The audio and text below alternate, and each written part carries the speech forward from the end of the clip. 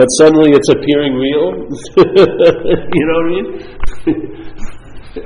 It's not the false evidence that allows it to appear real. It's what's witnessing it or observing it is what's giving it its reality. Yeah. So the main ingredient of false evidence appearing real is to a you. Yeah. That little addendum that we don't remember too much when we go false evidence appears real. It's a beautiful acronym for fear, or face everything and run, or whatever it says. How could face everything and run be it? But you know what I mean? They forget the little addendum to put on it. False evidence appearing real to who? Yeah, the who gives it the reality. It doesn't have reality. How could false evidence suddenly spring into reality if it's false? Yeah. Sort of like, how could what's not happening have an influence in what's happening unless what's happening invites it? You know, what's happening gives it enough reality for it to affect what's going on. Yeah. And if you just do a little like inventory, you'll see on Sunday night day, let's say Sunday, you were feeling sort of funky or bad. You thought you weren't connected or whatever, and then this thing appears to be really a problem. You know, and it's for all evidence, perceptually. You can call up the people and you may even get agreement with them. Oh yeah, that's a problem. So, all right, you've recognized something, you've identified something as a problem, Sunday. And Monday comes around, and you feel pretty good Monday. You're sort of clear, I don't know why, you took a nice shower or something lifted, and now that which was a problem on Sunday, suddenly, who knows, how does this happen, is now not a problem. Yeah? And the people who you told the story about it being a problem on Sunday still have the story on Monday that's a problem, but you don't have the story anymore. You fucking infected them. Now they're saddled with the story of you having a problem, but you're sort of free from the problem. Yeah. And then, all right, maybe it hasn't dawned on you yet. You're rolling it, maybe. All right, so then Tuesday comes along. So it only takes 3 days. So Tuesday comes along, and now you're not feeling good Tuesday. I mean, you wake up and your head tells you you don't feel good, you're not good, you did something wrong last night, so now you have to be exiled from any possibility of being okay. It's called playing God. But now you've been ostracized or banished to a bad Tuesday. And then suddenly, that thing that was a problem Sunday looms ever larger as a bigger problem on Tuesday. Yeah. All right. So, like in AA does in a very, very crude manner with an inventory process, and it tries to bring you to see your role in it. Well, let's bring ourselves to see our role in the perceptual experience here. You know, how things are given meaning. How can something that's a problem? It's like there's some examples that I've heard in recovery meetings that are so extreme, it's very difficult not to get it, where someone has a big story about the worst thing that ever happened to them. You know what I mean? Maybe it was getting married or divorced or getting cancer or something. So that's it. They've got it. It's as solid as real can be. It's the worst thing that ever happened to me. And, you know, and it can be added on to. The foundation is the worst thing, and then you bring this is the second worst thing brought about by the worst thing, and then you build this little altar, and you worship at this little fake God, you know. The worst thing ever happened to me. This is why I didn't get married. This is why I wasn't picked for the Little League team, or whatever it may be. Everything gets pinned on this worst thing that happened. And then you come into recovery without much effort or thought on your part. Things just change because you're in the midst of a transforming event, really. Recovery is a transforming event, if you like it or not. If you go in it, you're going to be transformed in some level. So now it's transformed you to a point where the worst thing that ever happened to you is now the best thing that happened to you. If I wouldn't have gotten arrested that night, I wouldn't have found AA. If I hadn't found AA, I wouldn't feel this incredible sense of peace. Therefore, the worst thing that happened to me is now the best thing that happened to me. Yeah, that's pretty extreme demonstration. I mean, you may not be able to see it clearly if it was sort of bad and it got better, or sort of really bad and then less bad. But this is worst and then best, you know? The worst based from one view, the best based on another view. And both views seem to be coming from your location. You know what I mean? You go your location, it was the worst thing, and maybe for years you were, then at the same your location is now the best thing. Yeah. The location hasn't changed, you're still in this body, so to speak, and you were born the year you're supposed to be born on, and you have this and that. But something moved. It wasn't your elbow or your ankle or your knee, it was the mind. The mind moved maybe just a little bit of an inch, but that little bit of an inch made the worst thing and the best thing be so contrasting. Can you see it? Get a little flavor of our role here. Yeah? If you don't get it that way, maybe you need a big book with a lot of writing in it called The Course in Miracles. And it will say to us, the second lesson, right out of the gate with his whole take, the second one is, hey, you and I give everything all the meaning it has. Right? I gave that the worst thing that happened to me, I gave it the best thing that happened to me. Yeah? The meaning came from the same location. It wasn't mailed from some place in Okinawa, right? It was Paul, the worst thing, Paul, the best thing. So Paul is a distributor of meaning. Yeah? Unbelievable amount of meaning. You may not, but if you can get one or two examples, you can see the whole basis, Like if it's true that you gave meaning in this situation, and maybe that situation, maybe get 4 or 5 convincings, then you realize, man, I give everything all the meaning it has. So a big light will come on, and then you'll start getting this, you'll start seeing your real seed assignment here. You're not a victim, or you're not this, you're participating, you're the dreaming of the place, really. Yeah? So you've got a bigger role than all the roles you can take as the action figure. Because you're the director, you're the producer, you're the photographer, you're the emitter of the light that it's broadcasting the movie from. You're all of that. Yeah? So how many examples do you need to get convinced? It could take one, just one little shift. Like for me, that was pretty profound. I heard people share worst thing and best thing, worst thing. I was going, wow, this doesn't seem so unique because I've heard it now at 8 different meetings from 8 different people. So the mind has been going through a similar thing I'm going through in this program called recovery. And this is what can happen. This is a possibility. Now, why would I limit it to with Sally or John? It's all mind. It's a possibility in all mind. Yeah? Or what you actually call no mind. It's a possibility there. So now that you get a couple of things straight, your whole storyline, which is rooted in this one preposterous idea that you're a long-lasting, independent, separate entity, that you're a body somehow. Somehow you're a body, or you're in a body, or you're a spirit. But every time you think about you, which is one of the only ways we get in touch with what we think is us, is we think about us, and the thought system thinks about us as a body. So if you're not knowing things from other ways, if you're not knowing things intuitively or energetically or let's say emotionally or feeling-wise, you're only going to know through thought, you're going to be taking yourself to be a body. Because the thought system that you're relying on right now takes you to be a body. When it thinks about you, it thinks about you as a body. When it thinks about you as a spirit, it's framed as a body. You know what I mean? You're still, I'm a spirit, but it's got a lot of tint of bodyhood on it. You know what I mean? It's not like a clear body, no identification, all spirit. Because if it did, this whole thing would probably collapse. So there's this identification in place with a body, and that becomes our reference, and we refer everything from there to there. Yeah? It's just what the mind does. It's not personal. The personalness is the sauce thrown in. It's like the soy sauce, It's like the fish oil. It makes it tasty because it's about you. Because if it wasn't about you, you'd lose interest in it. Just like you'd lose interest in someone else's shenanigans up there. You'd lose interest in yours if you saw it as someone else's. Really. You couldn't sustain the excitement that looks boring, that's boring. It's so fucking boring. It only looks exciting because it's about you.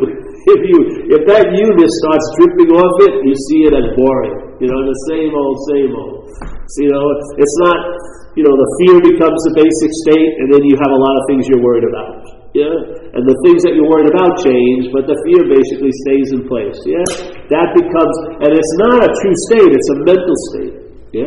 It's a mental state that now reaches into every one of your experiences and throws a little bit of its color on it. Yeah?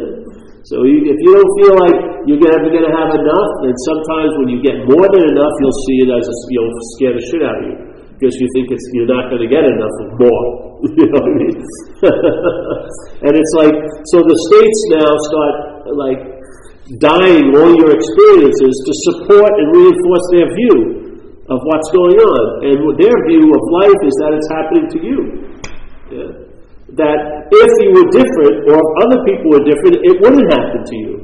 And of course, your idea that if this didn't happen to me, what would happen to me would be great. Yeah? There's no real foundation of reality to that, but it sounds really good because it makes it juicier when you're feeling fucked up. Because then the mind will come in and say, well, you wouldn't be feeling this way if you didn't do this, this, and this, and this.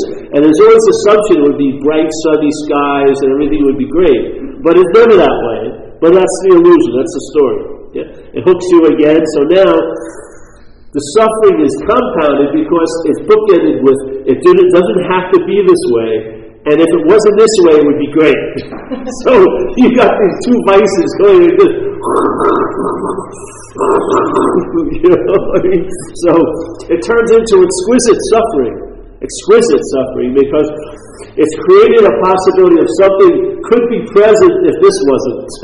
If this wasn't present, a great presence would be available to me. You see, because the punch wouldn't be too much if this was just what was going on and you just saw it as what's going on. But because it doesn't have to be going on, and what would be taking its place would be great, it makes it really juicy. Doesn't it? Come on, it does. Yeah? So it produces exquisite suffering. Yeah? It takes the one possibility, expands on it, and then instead of hearing like one note, you're sitting down to the symphony of sorrow. You know what I mean? Oh, like my friend, a great example in Australia who, you know, I was visiting him a couple of times. I used to do talks in Perth, and I stay with my friend Damien's house. And he had his lovely girlfriend, and Damien, hope you don't mind, I probably won't let me hear this later. But, and he's, you know, but when he was there, he really wasn't paying much attention to the girlfriend and stuff, you know, and then she left. And so what happened is he called me up that night that she left, and he says, a realization had just happened. Just after she left, he had a realization that she was the source of all his happiness. Yeah? He didn't have that realization when the source of the happiness was in his room or in house. It's when she was gone with no recourse ever to meet her again. Then suddenly she was anointed as the source of all his happiness. And Elvis led him to kill himself that night. You see? But you see it? You think that's really an honest appraisal of what was happening? That suddenly she's the source. It just coincided perfectly with her leaving. That suddenly she's viewed as the source. You don't see there's a little bit of a conspiracy maybe going on. Yeah, it's not enough that someone who you like maybe left you, but it has to be anointed as the source of all your happiness, and there's going to be no recourse for you to ever get there again. That could leave you in a pretty bleak mental landscape, emotional landscape. Yeah, it would be like being in an alley in a dark, emotional city or something. You fuck, what the fuck? You have to do anything, like he almost did. You see? So you have this. There's like the mind, the mental process gets the instrument, which is this apparatus, and then plays it for its own, and has it dance to its own tunes. Yeah, and its own tunes are golden oldies and future golden oldies. That's basically what it wants to go down back to. It wants to reminisce of how great it could have been if I hadn't done something, or if another I called you hadn't done something. But somehow I was thwarted. You know, and then it just plays the tune, and everything. Every dance partner that meets dances the same way. And you think it's different because they may look different, but if you looked at the pattern of reaction and goings on, you would see it's the exact same as all your other relationships, basically.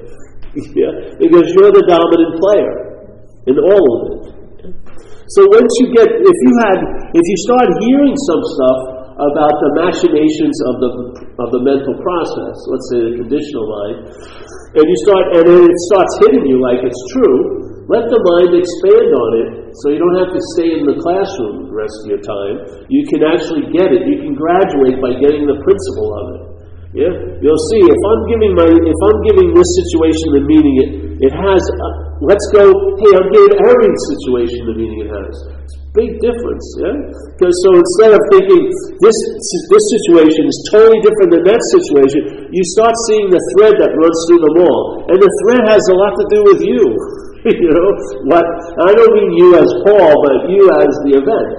Yeah? In other words, the moment you're in, you are the moment that you're in a way. You're the big player here. Yeah? You're the big player. Yeah? So if you can catch like a thread like 1 or 2, 3, you can pretty much realistically assume it runs through it all. So let's get on with the next sort of lesson. So you listen, all right, let's go to the next class. And then find out, okay, what's my role here, this and that. And then maybe you get to not an advanced stage, but then you fall into something like old Zen, and they'll tell you, all right, now this is probably what you could fall into. You're going to probably try to use the mind to seek the mind. You're going to actually try to use the Buddha, and in trying to get the Buddha, you'll be actually denying your own Buddhahood. Yeah? It'll sound great, you think you're very noble attempting to find the Buddha, but in fact what's going on, you're hiding yourself in open sight, you know. You're hiding the Buddha in the pursuit of the Buddha. Yeah? Alright, that's a damn freaking cool idea. Let me see. Okay, I was in Thailand, meditating 13 hours a day. Could I construe that behavior, how it was set up as trying to find the Buddha with the Buddha? Yes, I think so. I think that's what was going on pretty clearly. All right, let's see what happened. I left there and then just went to another retreat with the same frame and tried to meditate myself into Buddhahood again. But I kept running into this little disclaimer they threw out in Old Zen. Hey, you can't use the Buddha to seek the Buddha. You're the Buddha. You know what I mean? Just as you think you are, you're not that. Yeah? Whatever you think you are, you're not that. Yeah? Alright, so maybe I got to take another tact. Instead of trying to go with the old, well, more is better, so if I did one retreat for 2 weeks and it didn't seem to really last long, maybe if I do a month, or maybe 3 months, and then mix it with some tantra and silence and emotional work and physical, psychic, shamanistic work. Somehow I'll get this whole thing, but you're going to run into that same statement, if it's valid, that you're attempting to seek for the Buddha as the Buddha. Yeah? It's not going to work. You can't use the Buddha to find the Buddha. Yeah? Alright, that statement, does any of the behavior I seem to be participating in fall into that category? Yes, I think so. I would put this here, and it lines up pretty damn well. Alright, okay, well what can I do? How can I get out of this conundrum? Because it looks like if I try to get out of it, that's another way of being in it. Voila, now you're onto something. Now you're starting to realize a movement in this way isn't a movement the way we picture it. It's not a movement into doing and having. It's a movement of mind. The mind moves. And then everything moves from the mind. Yeah? All you're doing and having isn't moving the mind. It's probably safely entrenched in that old idea that you're the doer and you're the haver. So once again, you'll be in the act of denying the Buddha by seeking the Buddha. You'll be in the act of denying the mind as what it is right now by seeking the mind. Yeah? You'll be in the act of denying the light by using the light to seek the light. Yeah? Instead of just realizing you're an illuminating quality. Yeah? You are on. Yeah? You didn't earn it. You didn't achieve it. You're not a chosen one. You're incessantly on. Yeah? And to get into the rudimentary state that's prior to the mental state, and prior to the physical state, and prior to the energetic state, and prior to the emotional state, try to see if you let go of how you're holding all of those, what do you fall into? Maybe you'll fall into that prior state. Yeah? And then you can rest there. Then you can see what's expressing in the emotional state, in the mental states, in the action world, is that. It's mind and mind alone. Yet, all of it's trudging through whatever's going on. It doesn't get muddy at all. It never gets affected by what's appearing in it. Yeah? Just like the sky, never gets affected by what's appearing in it. Yeah? That's what mind is like. Tibetan Buddhism, in Dzogchen, they'd have you sit outside on a clear day with no clouds and just stare at it so that your mind can mimic the idea of what a vast space it is. So that you can, maybe it would dawn on you, you're the vast space. Not as Paul as the physicality, but Paul as the mind that's gazing at this space. The spaciousness of it can remind you of what your own nature is like. So they would use these little things to sort of gaze, and in a relaxed manner, not concentrating on it, but relax, open up the lens, take the timer off, yesterday and tomorrow if possible, and just and then you'll see what the mind does with information dropping down. The information they really can move the mind, not even move the mind, just the calibration within it may shift, and it can change the rest of your life. On a day-to-day level. Just one little tremor there is like an earthquake out here. An earthquake that no one else may notice, but you'll notice. No, there won't be any big signs, Paul started this earthquake. There'll just be an earthquake in your own life. You'll travel lighter. And in that travel lighter, maybe you'll come upon the fact that you're the light that's traveling. No matter how heavy it looks, it doesn't influence the lightness of what's traveling. And this is just a mere little interlude. This is like a boat of infinity stopping at a moor of time.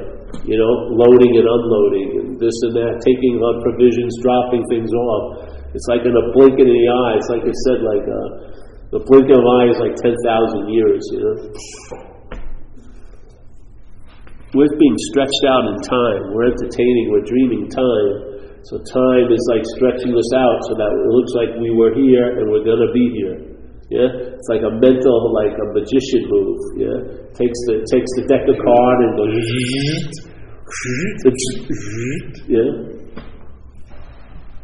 Doesn't say don't take care. See, the fact is, whatever you're drawn to doesn't imply that there was someone that was drawn to it. Like the apparatus may have I think a very good program built in to try to take care of itself. But it's not you. So you can be free from all the meaning that you would bring to it. You would just let the body take care of itself, and it can learn. It knows how to heal. It knows how to do a lot of things. If your mental static would be got out of the way, the body it has its own little ability. Its programs are pretty damn refined for a lot of things. But it has this like mental load sitting on top of it, producing static, so you can't pick up. If this thing can be sent around the corner for a half hour, everything else left behind does much better. If you keep it busy. So a purpose, get a purpose, work loosely. Fuck yeah, I have a purpose today. My purpose is not to get hit by a car, let's say, for the third time. Right? So I'm going to be a success, hopefully, most of the days. So put it up. It doesn't have to have any fucking real meaning. You're giving it all the meaning it has. But the head may be like in Hinduism, they talk about the monkey mind, monkey mind. And they say, like, following your breath would be like a pole, and you put the monkey on it. So you put your crazy monkey mind, instead of paying attention to this and that and all this, just rest in the breath. It's going on. As long as you're alive, you're going to breathe out, breathe in. There'll be a pause both times, right? When you breathe in, it hits a point where there's a pause. That's your original phase. Breathe out. It gets to zenith, pause, and breathe in again, right? It's like, that's what you are, that pause, in a sense. So you just let that go. What happens to the mental process? Instead of going like this, it gets on the pole, and then it starts, and what happens is it calms down. So what happens when it calms down? One of its qualities is to reflect, and now can reflect things clearly. You can see blue is blue and red is red, When you're all like this, you're just making assumptions and speculations, mostly on past fucking information, which is all bogus, But when the mind is calm, not you, what you are is beyond that. But when the conditional mind is calm, it will reflect things, And basically what it will do is, instead of being so engaged in all of this, the mind has both sides of it. It doesn't have sides, but let's just say both sides of it reflect. Now what happens with us, we're identified as this picture, this little picture on this side of the mirror, which distorts the viewing, and everything that we see, hear, feel, taste goes back to this little image that's on the outside of the mirror. But the other side of the mirror also has the ability to reflect, and so it's reflecting infinity, nothingness.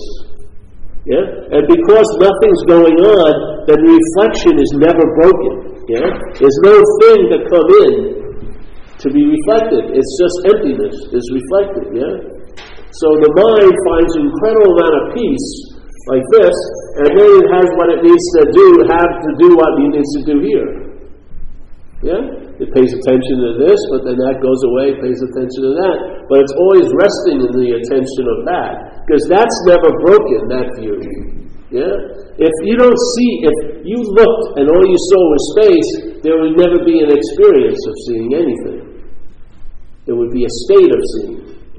You'd be in the state of seeing. There wouldn't be the state of seeing wouldn't become an experience because something popped up and then you saw that. That's an experience.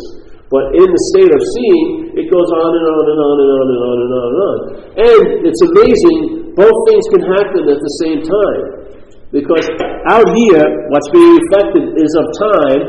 There, what's being reflected is timeless. The timeless is the context of all the time. So both can occur at the same time. Always the timelessness is occurring because it's timeless. The other time comes and goes. So now you're living instead of having everything, they call it in one form of Buddhism, they call it the loop of self-importance. So I'm identified as this idea of Paul, and so my mental, when I go in, where I go into is something that's out, which is the body. You can say it both ways. Let's just say this is the out, and the in is what can't be seen. Okay? So now the mental process, my life, my interest, attention goes out, experience things, and then it would go back in, but what it goes back into is an idea of this Paul, which is a body, which is out, obviously. If I'm seen as a body, that's not in. That's not in no-thingness, that's in thingness. But it's assumed I'm in, because this becomes, we're identified as this being Paul. This is the Alpha and the Omega. This is the beginning and the end. It isn't. So here it goes. So your attention goes out during the day. Sometimes some days it's more demanding. Like if you got to go through bureaucracy and stuff like that. Do you know what's happening here? You know Zen Bishop? All right, good. Just make sure we're here for bus schedules or something, and we'll work out how the Muni works in San Francisco. So. And I wandered into St. John. Yes, right, that's right. Hey, stranger things have happened then.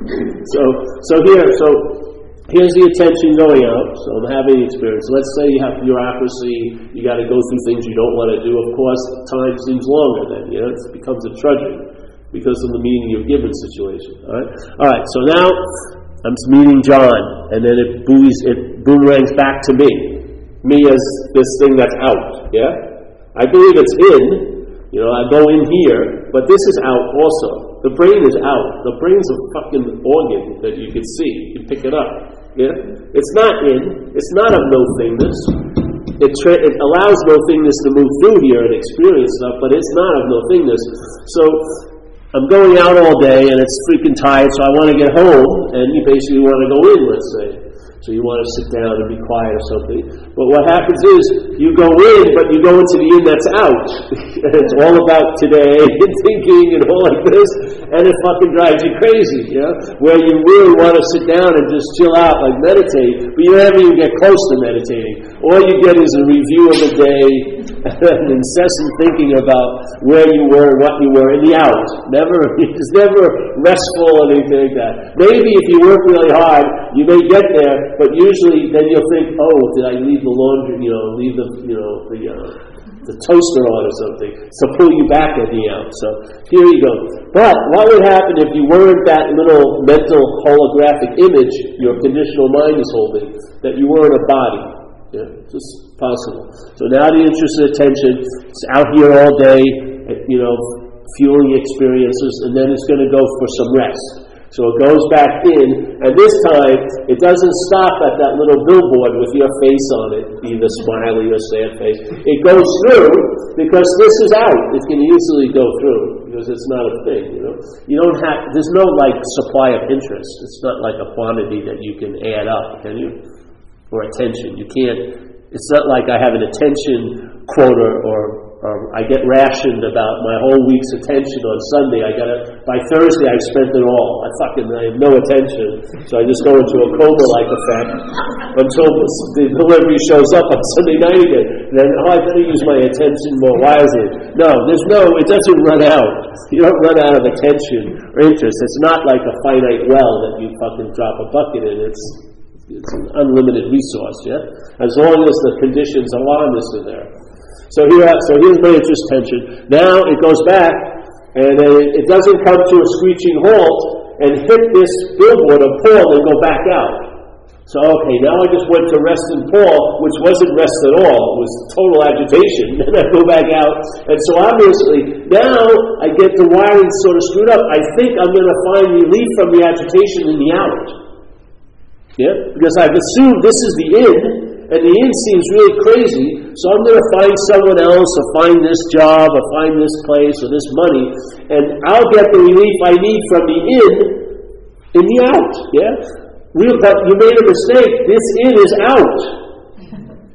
This is the out. All this agitation is just begetting more agitation. So now you try to get relief out here from this, and usually it doesn't work, because let's say you have peace. Let's say, the first thing this thought system's going to do, where you're calling now, I'm in the realm of peace in here, but it's out, it's going to think, will I be in peace tomorrow? Because time is going to be very, very important. And therefore, how much of peace do you actually have when you get concerned, will it be here tomorrow? That's not peace at fucking all. It isn't. It's slavery. Because now, you have another thing to move you to go out to try to seek something that you think means in. Yeah? So the peace becomes a place you go, a physical location. And if you're not at that physical location on the retreat, then you're not at peace. That's not peace. Peace should be happening at 7th and Market. It should be available right where you are. Because you are in. That in can never be forgotten. It can be seemingly forgotten, which is the out is doing quite a lot, but it cannot be forgotten. Because without the in, there ain't no out. Yeah? So now the loop of self-importance gets broken. It goes out and goes through the self, but now you've entertained the possibility, it's all this is, a simple invitation. Hey, I may not be that. I may not be the thinker or the feeler. I may not be of time. I may not be of physicality. Not saying I am or not, just throw some little wrenches in the works. Now, it may break through. You go through the false in, and now you're really in. And you know it beyond knowing. Yeah? It's like an unspoken yes. You've now touched like the raw mind, in a sense. So it goes there. Now, there's rest involved, and then it goes back out, and now it has this loop, not of self-importance, but a much larger orbit, where it goes out, experience, gets refreshed, experience, gets refreshed, yeah? Even in a very incredible experience, if you can know where the it is, you can get rest. In 5 seconds, you can just sit and enjoy a pause. The pause is not of this place, yeah? The pause is from in, yeah? So you rest in the in, and then you have enough to deal with your whole day. Just like if you have kids, you got to get them here, you got to get them there, and you're totally rushed. But at the same time, the in is always available, and 1 second in the in could be like 10 years out here. You can find a huge amount of rest and refreshment with no effort or thought. Yeah. So now you've got a nice system going. You're out, you're having a life and everything, experiences galore. Yet you're in, yeah, resting in the idea of what I am. Not the idea, but the entertaining of what I am, and then back out, and in and out, back out.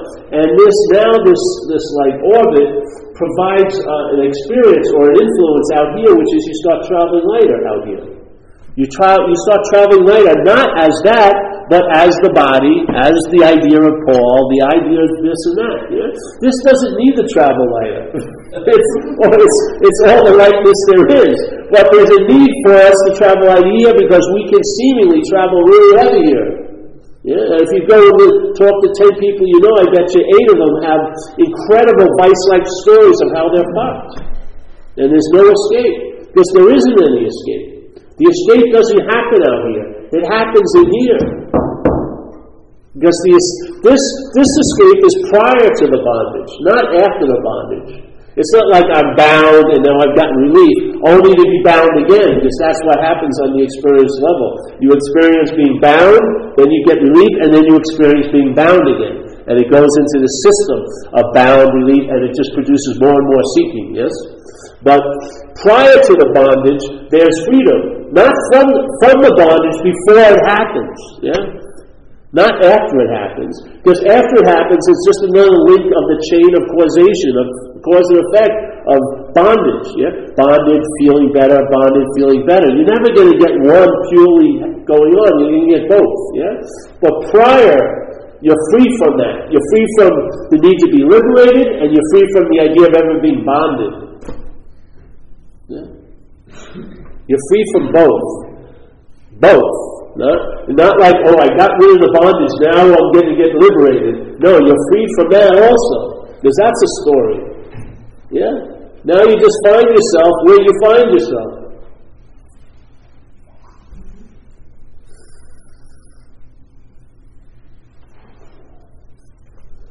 So it's been broken. That's all we're doing here. We keep inviting each other to entertain the possibility of don't let the growth or the movement of attention and interest get stunted by this bondage to this idea of being a self. Because if it is, it's going to be the cause of a lot of unease here. It needs to circulate. Yes. Break through. Right now it's going this and hitting this. It's going out here, having experiences with things, and then going back and hitting a thing. You need some no-thingness in it. You need like a salting of no-thingness in all the. We're having a straight thing diet. It's heavy. Yeah. Really, you need a little break, and not as a thing. The break comes from the no-thingness, but its effect is in the thingness. This is where you feel it as an experience, or to me, it's like a state that influences experiences. It's not an experience. If it was, it wouldn't be worth anything, really. It'd be coming and going again. But a state has much more lastability, and if you're in a certain state, it will influence whatever experience you have during that state. Yeah? Most of us are in a mental state. So what we're having is mental experiences coming up in a mental state. Sort of like everything is going on, but everything that seems to be going on is defined by the frame that it's going on in. And that's called self-centeredness, yeah? So we want to change some of that. But the fact is, whatever we bring into that will morph into what the frame wants it to look like. And after a while, it's like the same old. You go to Bangkok, it's like Burlingame, a couple of days. Because you're there, giving the same old meaning of things, you know what I mean? This way, we're not worried. If you were here and you had no place to stay, this and that, we wouldn't be doing a talk like this with you. We'd be telling you where to go to get a shelter tonight, get food stamps. We'd be trying to help you on the level you seem to be, But if you're not at that level, and everyone here is somewhat comfortable, we're not,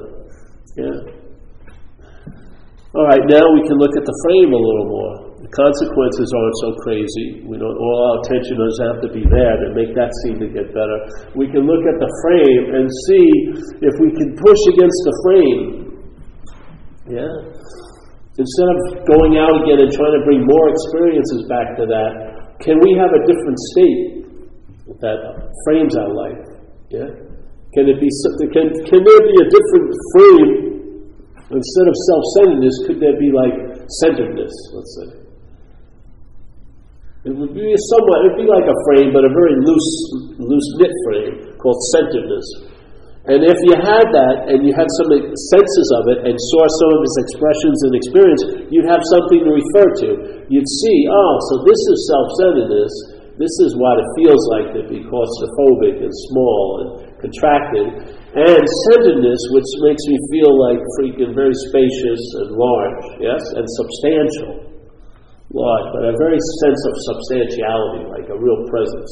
Okay, so now you can diagnose what's going on. You can diagnose when your mind seems to be framed by this frame, and you've had enough of it, let's say, maybe a disillusioned enough, and now you know that you're not going to be able to do it and have yourself out of it. You're not going to be able to use the mind to seek the mind, or the Buddha to seek the Buddha. So a lot of the basic mistakes have now been addressed through historical understandings. You've learned something, Jesus. Now you'll see it applicable to what your own experience. You'll be able to diagnose yourself in a way, where the mind is. Yeah? And then know that what's truly behind it all has never ever changed. So you've found your true reliability, and it's right where you are at any given moment with no requirement necessary to mean it. It's always available as what you are to what you're not. The requirements are on the to what you're not side, not to the what you are side. Yeah? If you have strong enough considerations, they will seemingly be able to block you from it. But if those considerations get dismissed, there won't be any blocking. So you'll see you have a role in it. Yeah? The only thing that could seemingly block mind from mind is mind. not a fucking action figure. So mind would have to be working through that action figure to make it seem to happen. Yeah, it can never happen, but seemingly it can. And seemingly is a very important word here. It appears to be true or false to us. Yeah, and isn't that the case? Certain things appear to be true, and maybe they've been appearing to be true for a while. Then you get a sinus infection, now they're appearing to be false. Your physical condition has changed the meaning that was given to things. Yeah? Never make decisions when you're having a sinus infection. You'll probably get arrested sooner or later that day. Never, if it's not going to stop pontificating about your relationship and your career, do not put any action behind it because it is totally distorted. So your camera lens is totally distorted because the camera's conditionality with identification as the body. Yeah? Now all the while the mind is never blinks, never is distorted, never's not seeing blue is blue and red is red and this and that. So it's always available, but the point is to recognize when you see not to be. And maybe then you can ask a subjective question like, who is it? Who is it that thinks they're not connected? Instead of trying to figure out, just jumping right to the false evidence, which is you're not connected, trying to get connected, maybe pause and go, well, who is it that thinks it's not connected? And who is it that thinks it can be connected if it does something? If it's not you, you may lose allegiance to it. Yeah? And then all those things, they can't drive far without your energy. You know what I mean? The fleet that gets sent out is you're the fuel. Yeah? When the fuel depot closes down, all the fucking road trips get diminished. Yeah? They have nowhere to go. They don't have an energy of their own. It's your energy by believing the shit that makes it seem so real. Yeah? The movie sucks in a lot of levels. It's the audience that makes it look good. This is the participant. The participant is the audience. The movie is just the movie, but the participant is the audience. Yeah, and we're that. We're the audience. Yeah? If you're totally enamored of you may have a bad little bent in your little preoccupation, which is you like fucking melodramatic drama. So you may end up in hospitals and getting arrested on 10-day runs and having girlfriends leave you at the worst possible moment, and your mind will be fucking like a pig in mud. You know what I mean? And all the while you have a story. I don't like this happening, but you're loving it. Really. On some level, you want it to be exactly the way it is, and you can't seem to contradict that order. And you thought you had some power, you're powerless. That meant the wind is blowing through you, and it's going to do what it wants to do. And you're going to be left holding the bag. So some people, they want to be right, and how they get to be right is being really wrong. And they get to be right, though, man, and shit happens. So, just, this is... when I read these things, these little statements, and some of the best were the smallest ones, like St. Francis has always stopped my mind, that one of what's looking is what you're looking for. That stops my mind, yeah? It's like, you ever see one of those door stoppers? It's like a door stopper. The door has a tendency to close, and you stick it in there, it stays open, and then, whoa, you feel what it's like to have space, outside the room. So another door stopper, you can't use mind to seek mind. You can do it for eons, and nothing will fucking happen. All right. I don't even want to do it for a week now. Eons sounds like, I know if I get it before eons pass. Let me see if I can get it today. All right, check that out. I'm going to entertain what does it imply? What does it mean? I have a sense-felt feeling of it, What does it mean? Well, I have tons of evidence, spiritual seeking, and it seemed to fall into that category, quite a lot of it. That explains a whole lot, Now the mind can step over that. It doesn't have to keep kicking it and looking into it. All the research it needed to do is done. Move on. The freedom isn't knowledge. It's freedom from knowledge. It's freedom from fucking everything. That's it. The knowledge is just a stepping stone. Once you step over the stone, the knowledge can become an impediment down the road. An understanding can become an impediment. Right now, there's a need for an understanding, but it's not the understanding. The understanding ain't it. The understanding will allow you to entertain no-thingness in a way, where there is as you're going down, there's no thing to grab. And after a while, there's no thing to grab. Your hand, when you call your hands, you'll see as wings. You'll start flying. But you'll never start flying if you grab one. So the truth is so fucking beautiful because it doesn't let anything adhere to it. None of your ideas can attach to it. You're like a barnacle that's there's no rock for it to grab. The barnacle has all the ability to attach this and that, but if there isn't a rock for it to land on, it can't do it. It's just going to float around. It's the rock that gives the barnacle a home. It's your old ideas. It's the state that your mind seems to be in that's causing everything else to seem the way it does. Get to the root. See the root, and then just seeing the root will change everything that grows from it, really. You don't have to chop the root down. That thing that wasn't giving flower or it wasn't giving fruit will give fruit. Just like that rose thing. If you had a rose bush here, and the rose bush was in a very small pot with lousy soil, it was in the dark a lot, it wouldn't be able to bloom, Now, if that rose bush had self-centeredness, it would be blaming itself for not blooming. And then it would be looking at rose magazines. Look at how great this body looks. What's wrong with me? No blooms whatsoever. All this shit, goes on, and tons of stories about I'm a non-blooming rose. I'm so special. No rose has never not bloomed like me. Look at me. Not one rose is issuing from this fucking bush. All right, so now you invest in the story, which makes it a lot harder. What would happen is, you don't have to even go to the rose. No, you don't even have to talk to the rose. Oh, rose, come on, have a positive outlook, man. You can bloom. Fuck that. Just change the pot. Put some good soil in there. Give it some water. Give it some light. It's going to bloom in spite of its little story. Because that's what it does. That's what happens. People. It's like we tell this story about this Poopa Scoopa story. It's an old one I use from recovery, where they describe the situation that we do an inventory about, which is being convinced that self, the small s, which I like to call selfing, is what has defeated us, manifested in various ways, is what has defeated us. We will now look at its current manifestations, okay? So I used to always use this story about a guy who has a house and a nice lawn, nice backyard.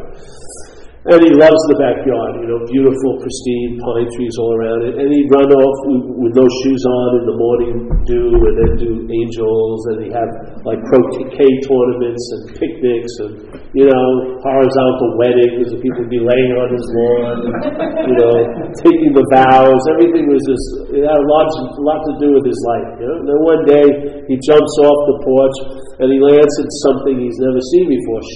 Dog shit. And so his life gets smaller immediately. Got to wear shoes now. This is what happens. We fucking tolerate and adapt to this slavery. We just keep giving in more and more and more and more till our life is so fucking small, it's intolerable. But here it goes. So now he's got to wear shoes. So now he jumps and he doesn't make sure he doesn't go there, but then he steps right in another some shit. And then he starts walking around this lovely lawn. There's a lot of shit all over the place, all different kinds of shit, And then it smells like incredible. So now he goes into the thing and like a true alcoholic does, he just ignores it. All right, I'll just go back tomorrow, see maybe it'll just miraculously go. Yes, God, please take all this shit away, whatever. So then he goes to the door. The next morning he goes out there. There's even more shit. He says, Jesus Christ. So now he goes to the door, pulls the shades down, and he goes out and buys pictures of lawns. So then videos of lawns, and then Kentucky Derbies, the bluegrass, and then he shares this to other people. They're in the same predicament. Oh yeah, I used to have such a fucking lawn, and now I can't do anything. All the croquet tournaments canceled, everything like that. And then we all get together and we moan the loss of our lawns. It's okay. And then some guy comes over and says, "Hey, I've heard about your problem." I go, "Yeah, it's fucking smelly. I can't get, they can't even use my lawn. Like 2x5 of it I can't use." He says, "Listen, I got a solution for you." And now you're very avid about the solution because the problem is seen as a problem. You want a solution. The guy goes, "Okay, here's a pooper scooper, yeah? If you get good at scooping the poop, there'll be a point where there'll be some time where, in certain areas, like 3x6 feet, there won't be any shit. So you can at least enjoy it for a couple hours, yeah? But you got to be vigilant, and you got to really freaking try to manage it, because the shit's just going to keep building up." So I said, "Well, I better buy two." So now you start scooping up the scooping the pooper, and you're doing this, and you get pretty good, and people hear about it who have the same problem, and so they're calling you for advice, and they say, "Hey, can you talk to our meeting? We're having a meeting this tonight. Can you come and talk?" I say, "Yeah, I'd be glad to share my experience." So I say, "All right, this is what happened. I got the pooper scooper. Hey, now I get it doesn't smell as bad. There's still a lot of shit, but it doesn't smell as bad. No more croquet things, but at least I got a 3x6 I can lay down for an hour or so. Next day it's gone, but for a little while." All right, so now I was saying, "How did you do it?" I said, "It's these pooper scoopers." So I said, "What model do you use?" "Oh, it's this model I really like. It's pretty fast. Get good handles." So now they start doing it. Then you start having your own line of models with autograph, all headed in pooper scooper. And you got, distributing on the internet, and a lot of people have this problem. And now you become a circuit speaker. You're going all around, going to conventions and speaking, and you got your two pooper scoopers, sign and everything. And, you got it going on. Now, you're the solution to the problem. You got the solution. Yep.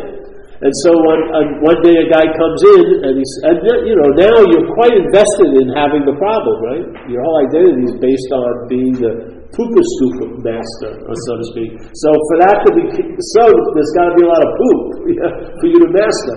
So now a guy comes in and says, "Hey, I heard you have a problem." And I don't have a problem. It's been solved. Haven't you heard of me? Bald-headed me, pooper scooper master, 8th degree black belt here. And the guy goes, "Yeah, I heard it. You still have a problem." No. He says, "All right, well, maybe one day." He says, and as he's walking out, he says, "Hey, find the dog." Yeah. So I'm sitting there, and the guy goes, "What? Find the dog? Where do you think the shit's coming from? A fucking dog." And so the guy goes, you would think he would immediately respond to that, but he's got a lot of investment in being the pooper scooper master. Yeah? He meets girls at these conventions. I mean, a lot of his life is based on this situation. So the solution doesn't look like a solution from his point of view. It's more like, hey, I don't want that solution. My business would be done. No one would have to buy a scooper from me. I wouldn't be a circus speaker. No freaking way I want to hear about this solution. Yeah? And because the thing is, he says get rid of the dog, but in the act of being identified, you are the dog. And your head cannot entertain being free from it. It's entertaining being free as it. That's the slavery. The solution is being free from it. Yeah? If you saw it as not you, you'd get rid of the dog. If you see it as you or yours, you'll protect it, defend it, and you'll feed it. And you're going to feed a lot of your interest and attention, and that's where the shit's coming from.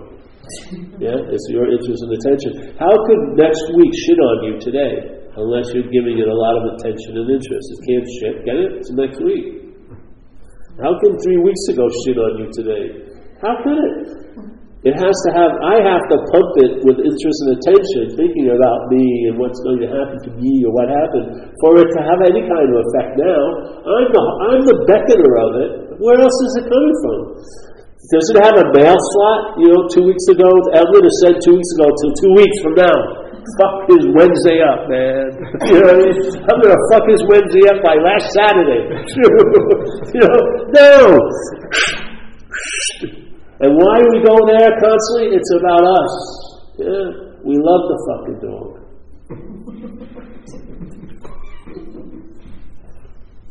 Yeah. You'll call a dog catcher for everyone else's dog, but not yours.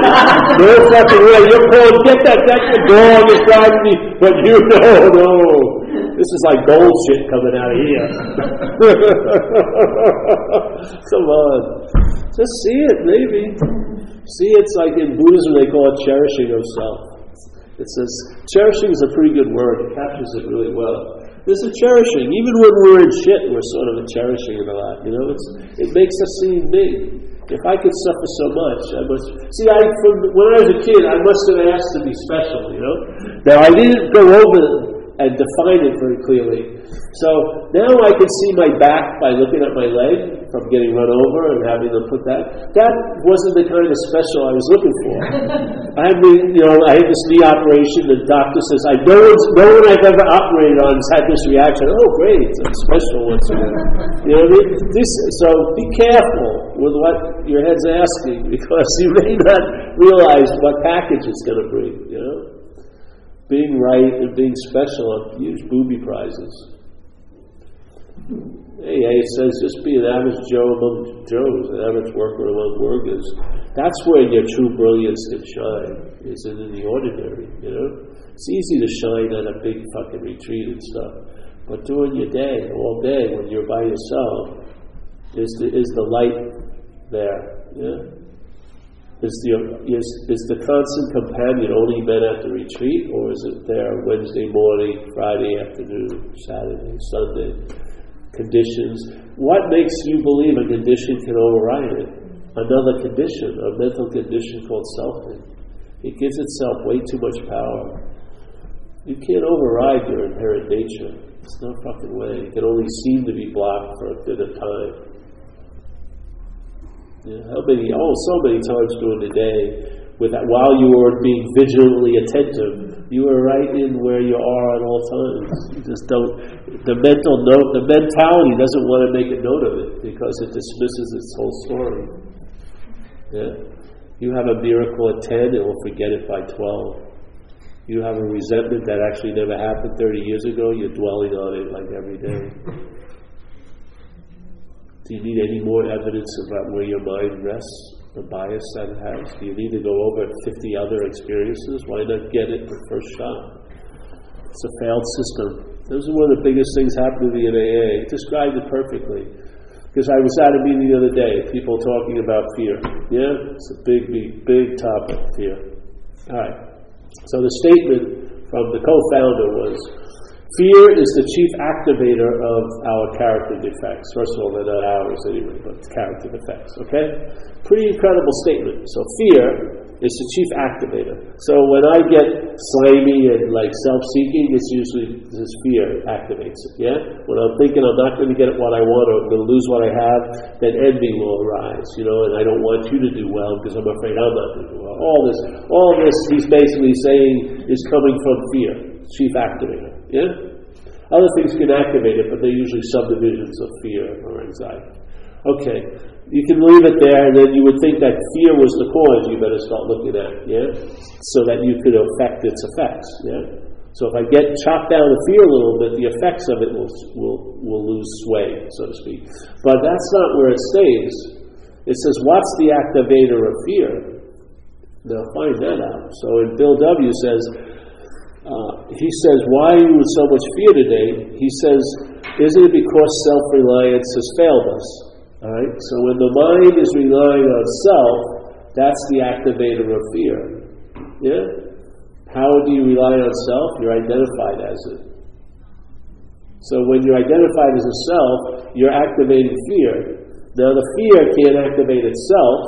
It's an effect, really. It seems to be a cause to other things, but it's an effect, and the effect is from the cause of reliance and self.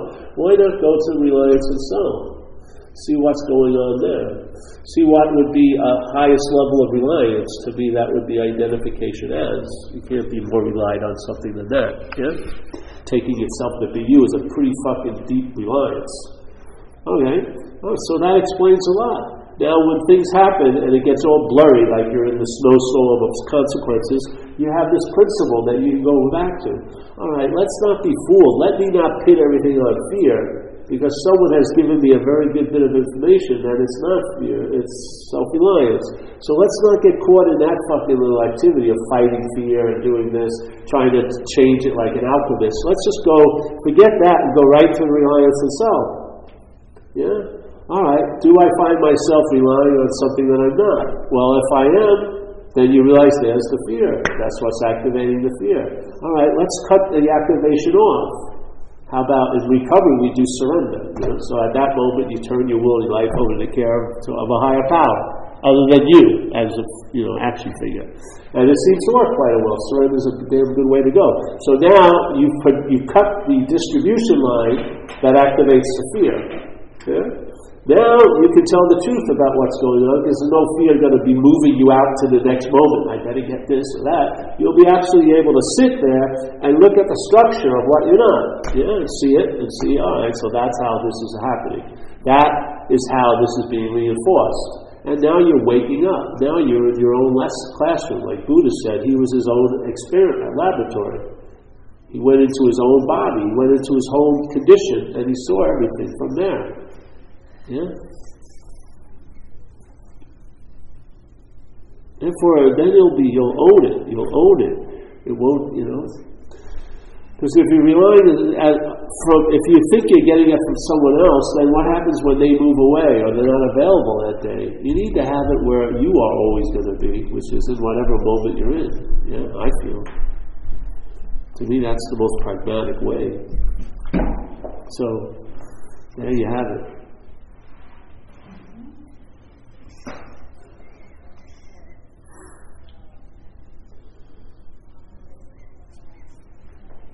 My nose is whistling. It's getting great notes now. They just excavated my nose at the nose doctor. Now it's whistling like a Prius through the Holland Tunnel. Just with the air going out. I'm not even doing it. I just hear a whistle. Where's that bird? Where's that bird? It's here. It'll change tonight, hopefully. But all different sounds are going through it. It's such a rush to have prana go through the nose, the energy. Oh, it's been so closed off. I haven't smelled a thing in about a month. Yeah. So hey, that's it. Any questions? No? Oh, you just passed the basket, yes. Does anyone have a hat?